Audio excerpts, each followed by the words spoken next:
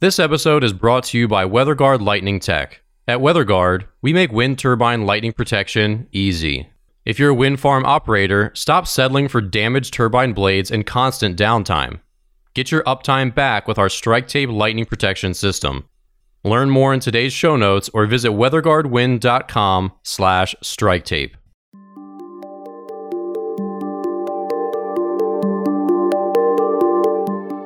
Welcome back. I'm Alan Hall. I'm Dan Blewett, and this is the Uptime Podcast, where we talk about wind energy, engineering, lightning protection, and ways to keep your wind turbines running.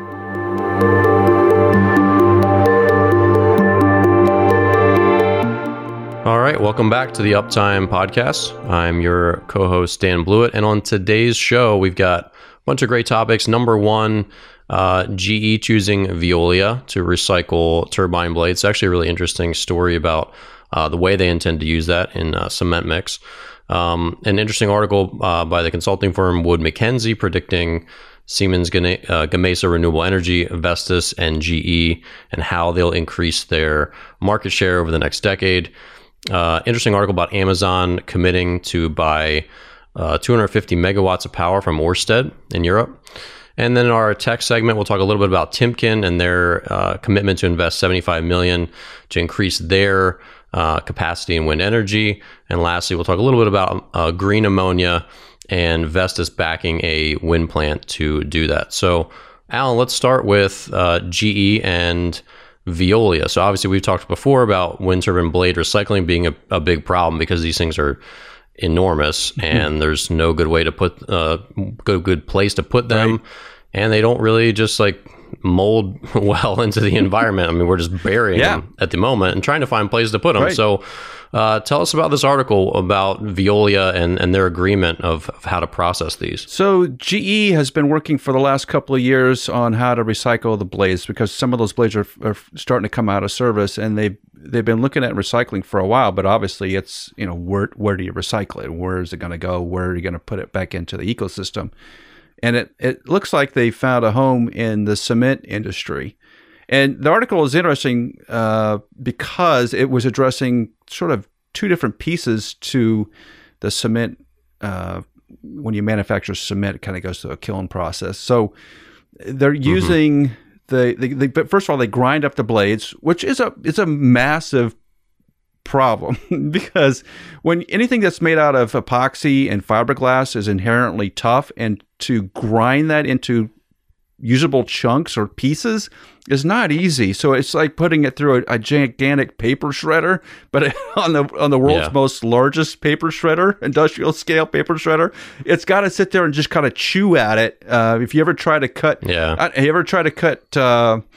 fiberglass with like a grinder or something, it gets hot and it melts and it gets gooey. So you can't.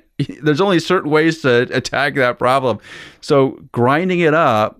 First, the big problem, but once you get it ground up, now you have all this fiberglass, which is a great additive to any sort of cement mix because it actually prevents the cement from cracking and coming apart because you got these fiber binders that hold it together. So you have this engineered cement system, which is really useful.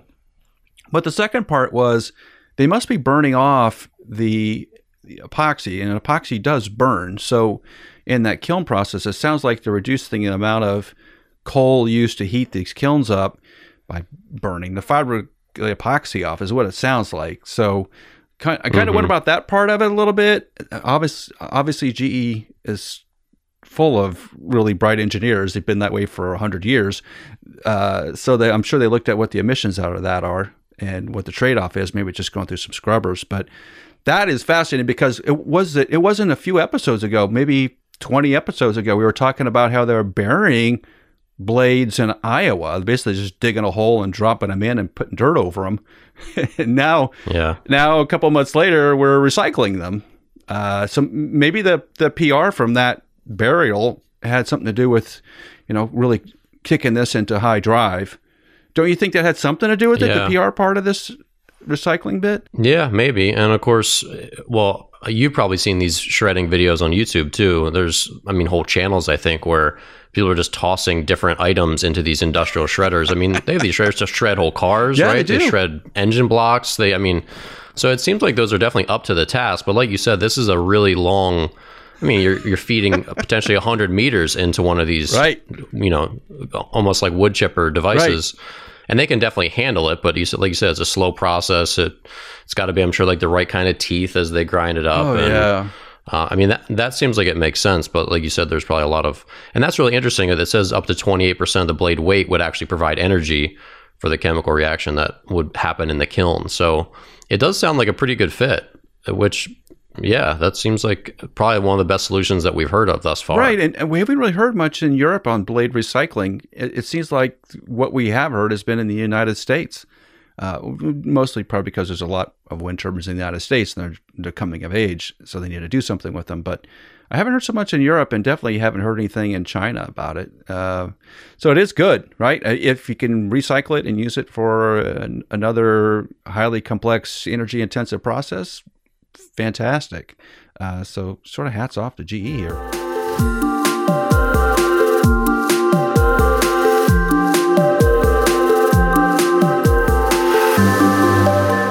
So moving on, Wood Mackenzie, the consulting firm, I know they own greentechmedia.com. They put out an article that says the top 3 turbine OEMs are poised to, really boost their market share between now and 2029. Okay. So potentially going from 43% in 2019 to 60% a decade later in 2029. And that includes Vestas, Siemens Gamesa Renewable Energy, and GE.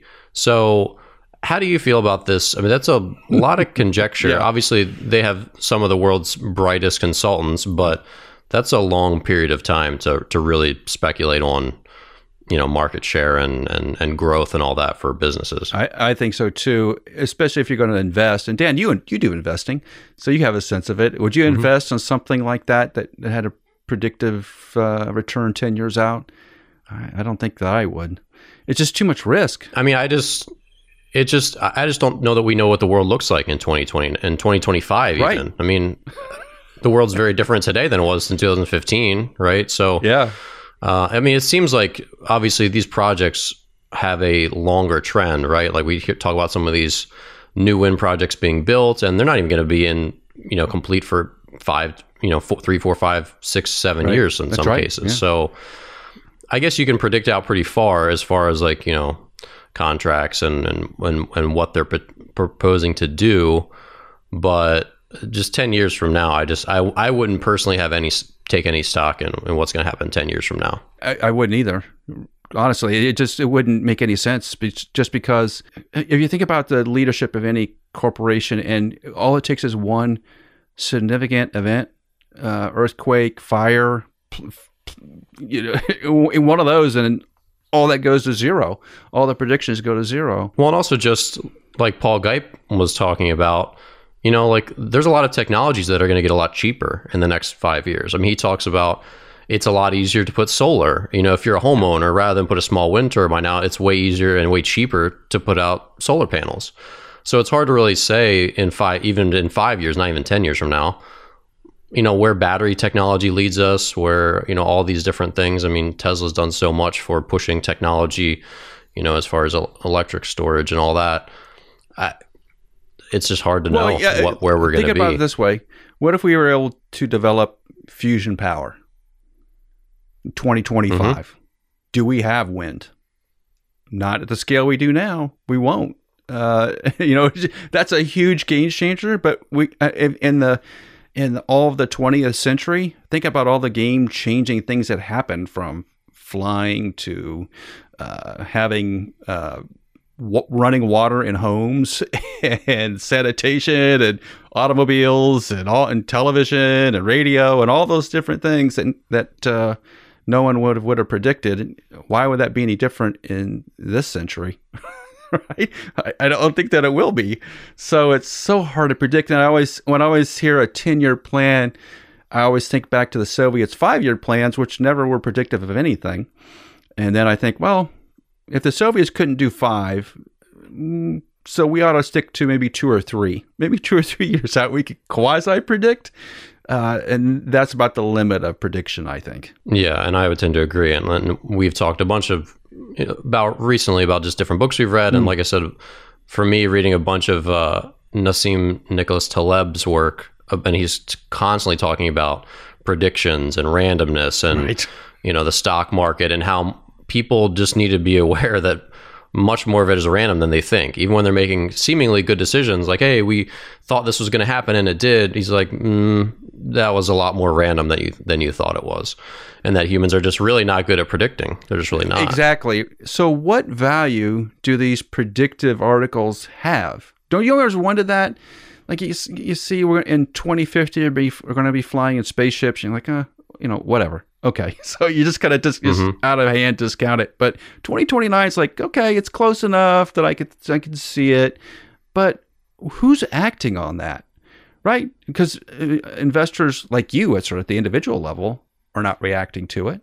Is it just a PR play, or is it trying to push marketplaces in different, which Wall Street does all the time? Yeah. Well, what's the point? What's the point of having an article like that? It's like saying you're going to know what Apple's producing 3 years from now. You have no idea. I don't have any idea. I'm probably closer to it than some people, and I have no idea. So what's the point of the article? Yeah, it's a good question, and I'm certainly not deep into the consulting world, and I think analysts are just paid to analyze. It seems like in a lot of, and just try to make the most.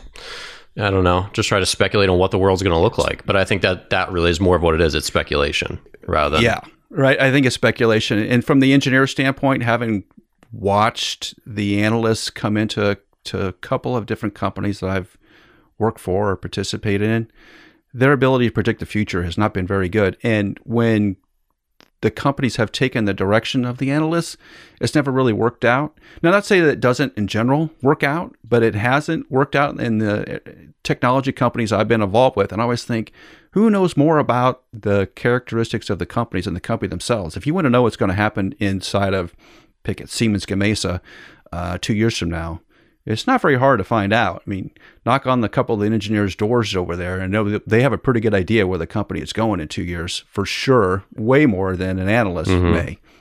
Right? Yeah. Well, and Apple recently, I mean, we've talked about their new computer tech. Apple just released their new MacBooks with the M1 chip. Well, they've been developing that. That didn't happen in the last 9 months. They've been developing that chip in secret for what? 5 years, probably. Longer. Slowly 15. Putting all the processes together. But it's just now to most of the public, hey, they've got new chips. Like, hey, I think the story broke that they were developing it, that this was coming maybe 9 months ago, a year ago. So, and of course, if that's when the public learns, there's a lot of people who are a lot deeper than that, who are aware that was coming. But then there's still, but no one, that's been going on for a long time, and people just didn't know. Isn't that interesting, though, Dan? Because I do think you bring at the right point, which is that obviously all the engineers working at Apple and the products they were developing had that technology in it for quite a while, right? But I didn't read any articles talking about the future computational ability of basically simplified processors in any article, in anything in the last 5 years. But in the last month, there's been a whole plethora of them. Where were you a year ago, right? So if you're analyzing the industry, how do you miss that one? And how does it not get into the general public's knowledge? Like, hey, Apple is going to kill it in a year. Buy Apple. You didn't hear that. Maybe I missed it. I don't think so. I'm pretty tied into Apple. I didn't hear it either. Right? So, and now this is kind of the same thing where Intel has been a massive player in chip production, right? For the longest time.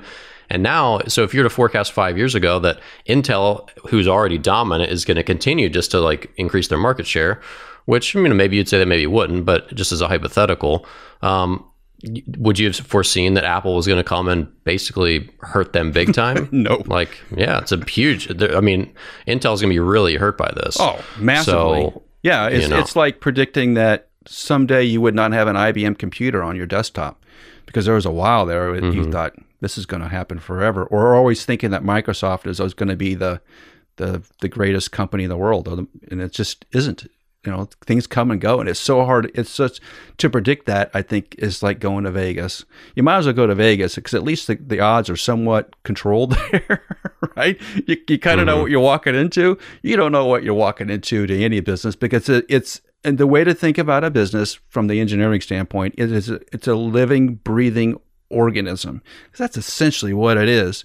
And there's a lot of ways for those organisms to go wrong. And history has shown us that once big companies get going in a certain direction, it is really, really hard for them to make any sort of adjustments going forward. So if there is new technology or a smaller company that's more adaptive, the big companies are in trouble. Go to Kmart, go to Sears, go to JCPenney, right? When I was a kid, they were the places where you would shop, and they just controlled the whole marketplace. They're not around anymore. Mm-hmm. And that's 20 years ago, right? So it doesn't take long for the world to change substantially. And that's why I think all these articles you got to take with a grain of salt. Well, and one more thing about, this isn't forecasting, this is a real thing, but Amazon has signed a deal with Ørsted to buy 250 megawatts from their 900 megawatt Borkum Riffgrund 3 wind farm. And that's going to help our Amazon get to its target of being 100% renewable by 2030 and net zero by 2040. So obviously wind power is here to stay, right? No one's debating that. It's going to be a percentage, even if we got fusion power, right? Wind power is still going to be a large chunk. Like there's a lot of, what's the word here? Diversity in just where all of our power comes from. Has been. So Amazon's committed to buying a large chunk of it in the future with a PPA with them. Do you feel like this is going to get other companies to follow suit? I mean, Amazon's the big bad wolf in some regards here in the US, and of course it's beloved by a lot of consumers as well. But I mean, is Apple or these other big companies going to be doing the same thing, following suit? I think they're going to try. Anytime you can lock in one of your key constraints to growth, which is power consumption, if you can lock in long-term agreements on how much the cost of power is, you really want to do that. You see the same thing in the airline industry when they can buy long-term contracts on fuel pricing where they know what that is, even if it's slightly higher than what they really are willing to pay. At least they know what it is. So from an Amazon standpoint, this is a two-part play. One, it's a PR relations thing where they're trying to show themselves to be very green and eco-friendly and all that. But you got to think about how they operate their business, right? Their business is trucks and airplanes and delivery vehicles, and it's going to be drones pretty soon, right? So they have a lot of vehicles on the road, and now they own or operate a lot of aircraft. They're starting their own airline fleet. That's essentially what they're doing because they had that break with FedEx. So there's just a lot of gyrations. So part of it is somewhat diversionary, like, hey, we want to be green, but at the same time, we're delivering things like UPS every day. But I think the bigger picture is consistency, knowing what your costs are going into a particular year or a month, and energy is one of those big costs for them. It doesn't really seem like it would be. Ever been to an Amazon warehouse? Those places are huge. They take a lot of electricity to run and to heat and operate. So controlling that energy price is really important for them going forward. So it's not all benevolent. It's a lot about controlling costs.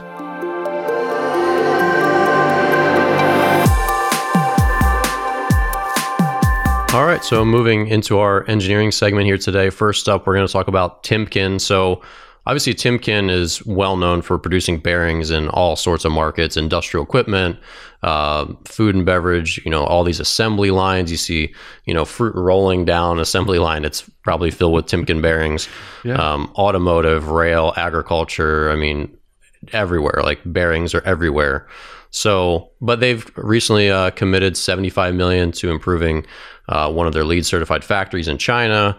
They're going to scale up production capacity at their sites in China and Romania and other places, and also consolidate some sites into a bigger campus. So this obviously, it seems to certainly make sense to me, right? I mean, wind energy is getting bigger. It's very well accepted. They're why wouldn't companies want Timken bearings in their nacelles? So how do you feel about this move for Timken? You definitely want to have reliable bearings, which is when then you go to, that's why you're at Timken, right?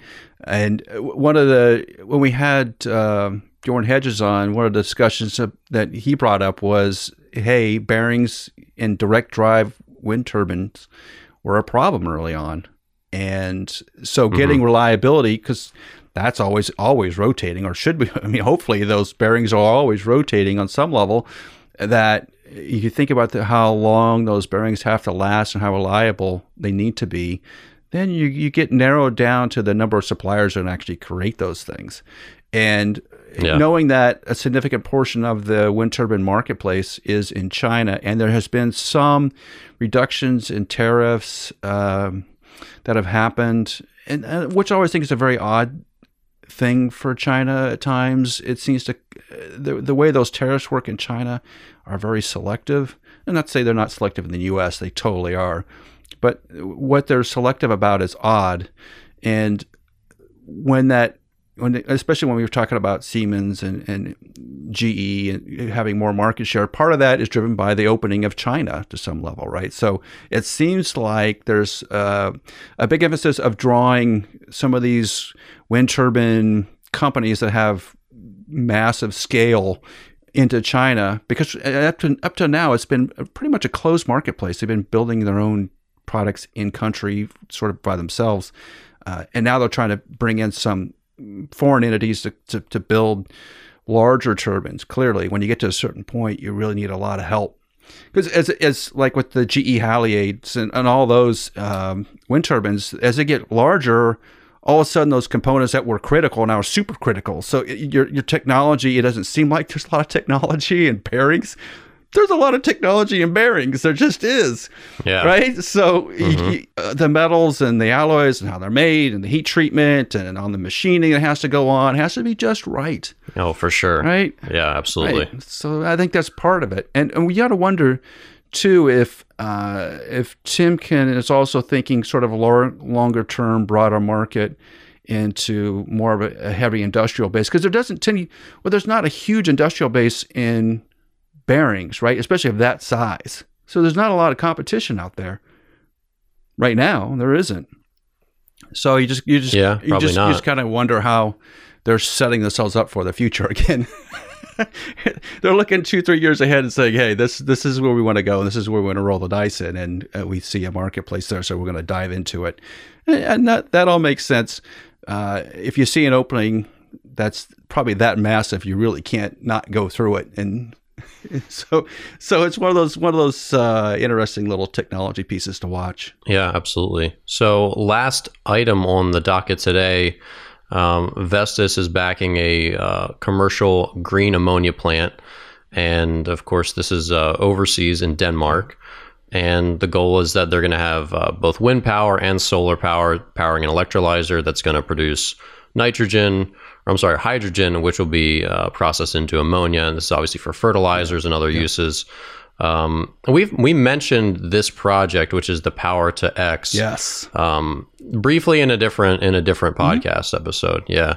So why do we need ammonia? Obviously, agriculture, we need it, but are there other uses for it commercially? Fuels. Right, it's part of fuels.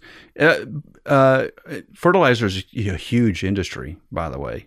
You think of all the way we do need food. We do need food, and the way we concentrate our landscape now, where we focus on certain parts of the country, at least in the United States, where you're reusing that same soil all the time. It is important to put nutrients back in it, otherwise it's impossible to grow crops. So you have to fertilize to get the yield that you're looking for. And because the density of crops has gone up so high, if you look at 100 years ago to now, the density is way up.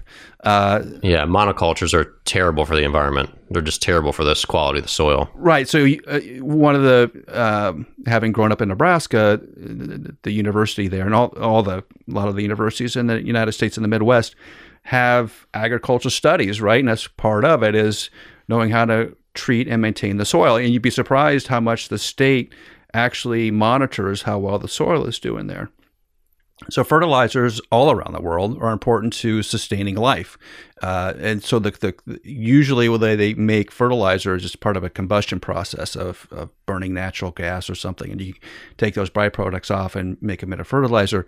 So they're trying to come up with a more quote unquote carbon dioxide neutral system where if you can create hydrogen from electricity, then you can combine it with other molecules and make these chains. Because it wasn't just on the ammonia side where the power to X was discussing, because Airbus was also talking about using the same sort of system to create aircraft fuel.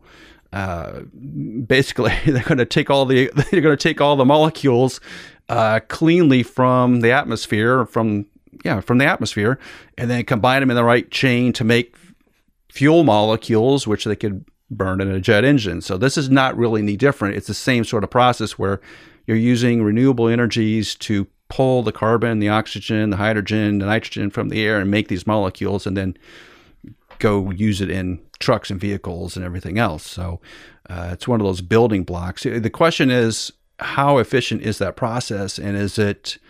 So there's two parts. There's two parts to sort of reducing emissions and carbon dioxide in the air and all of that. One is, are you putting less carbon dioxide in the air?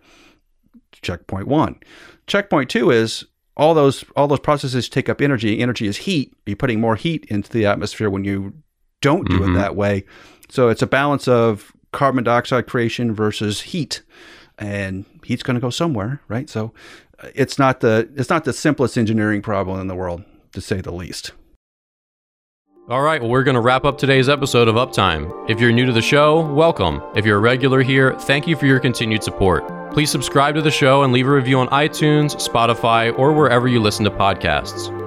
Don't forget to check out the WeatherGuard Lightning Tech YouTube channel for video episodes, full interviews, and short clips from each show. For Alan and all of us at WeatherGuard, stay safe, and we'll see you next week.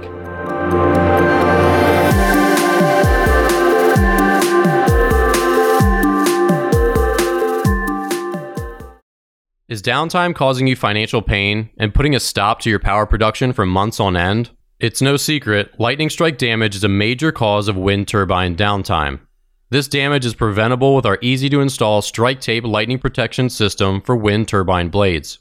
Our incredible engineering, build quality, materials, and edge sealants withstand up to 5 times more abuse in the toughest weather and lightning conditions. And we've got the research to prove it. If you're tired of constant downtime, we can help. Reach out to us at weatherguardwind.com and schedule a free call. We'll get your uptime back in no time.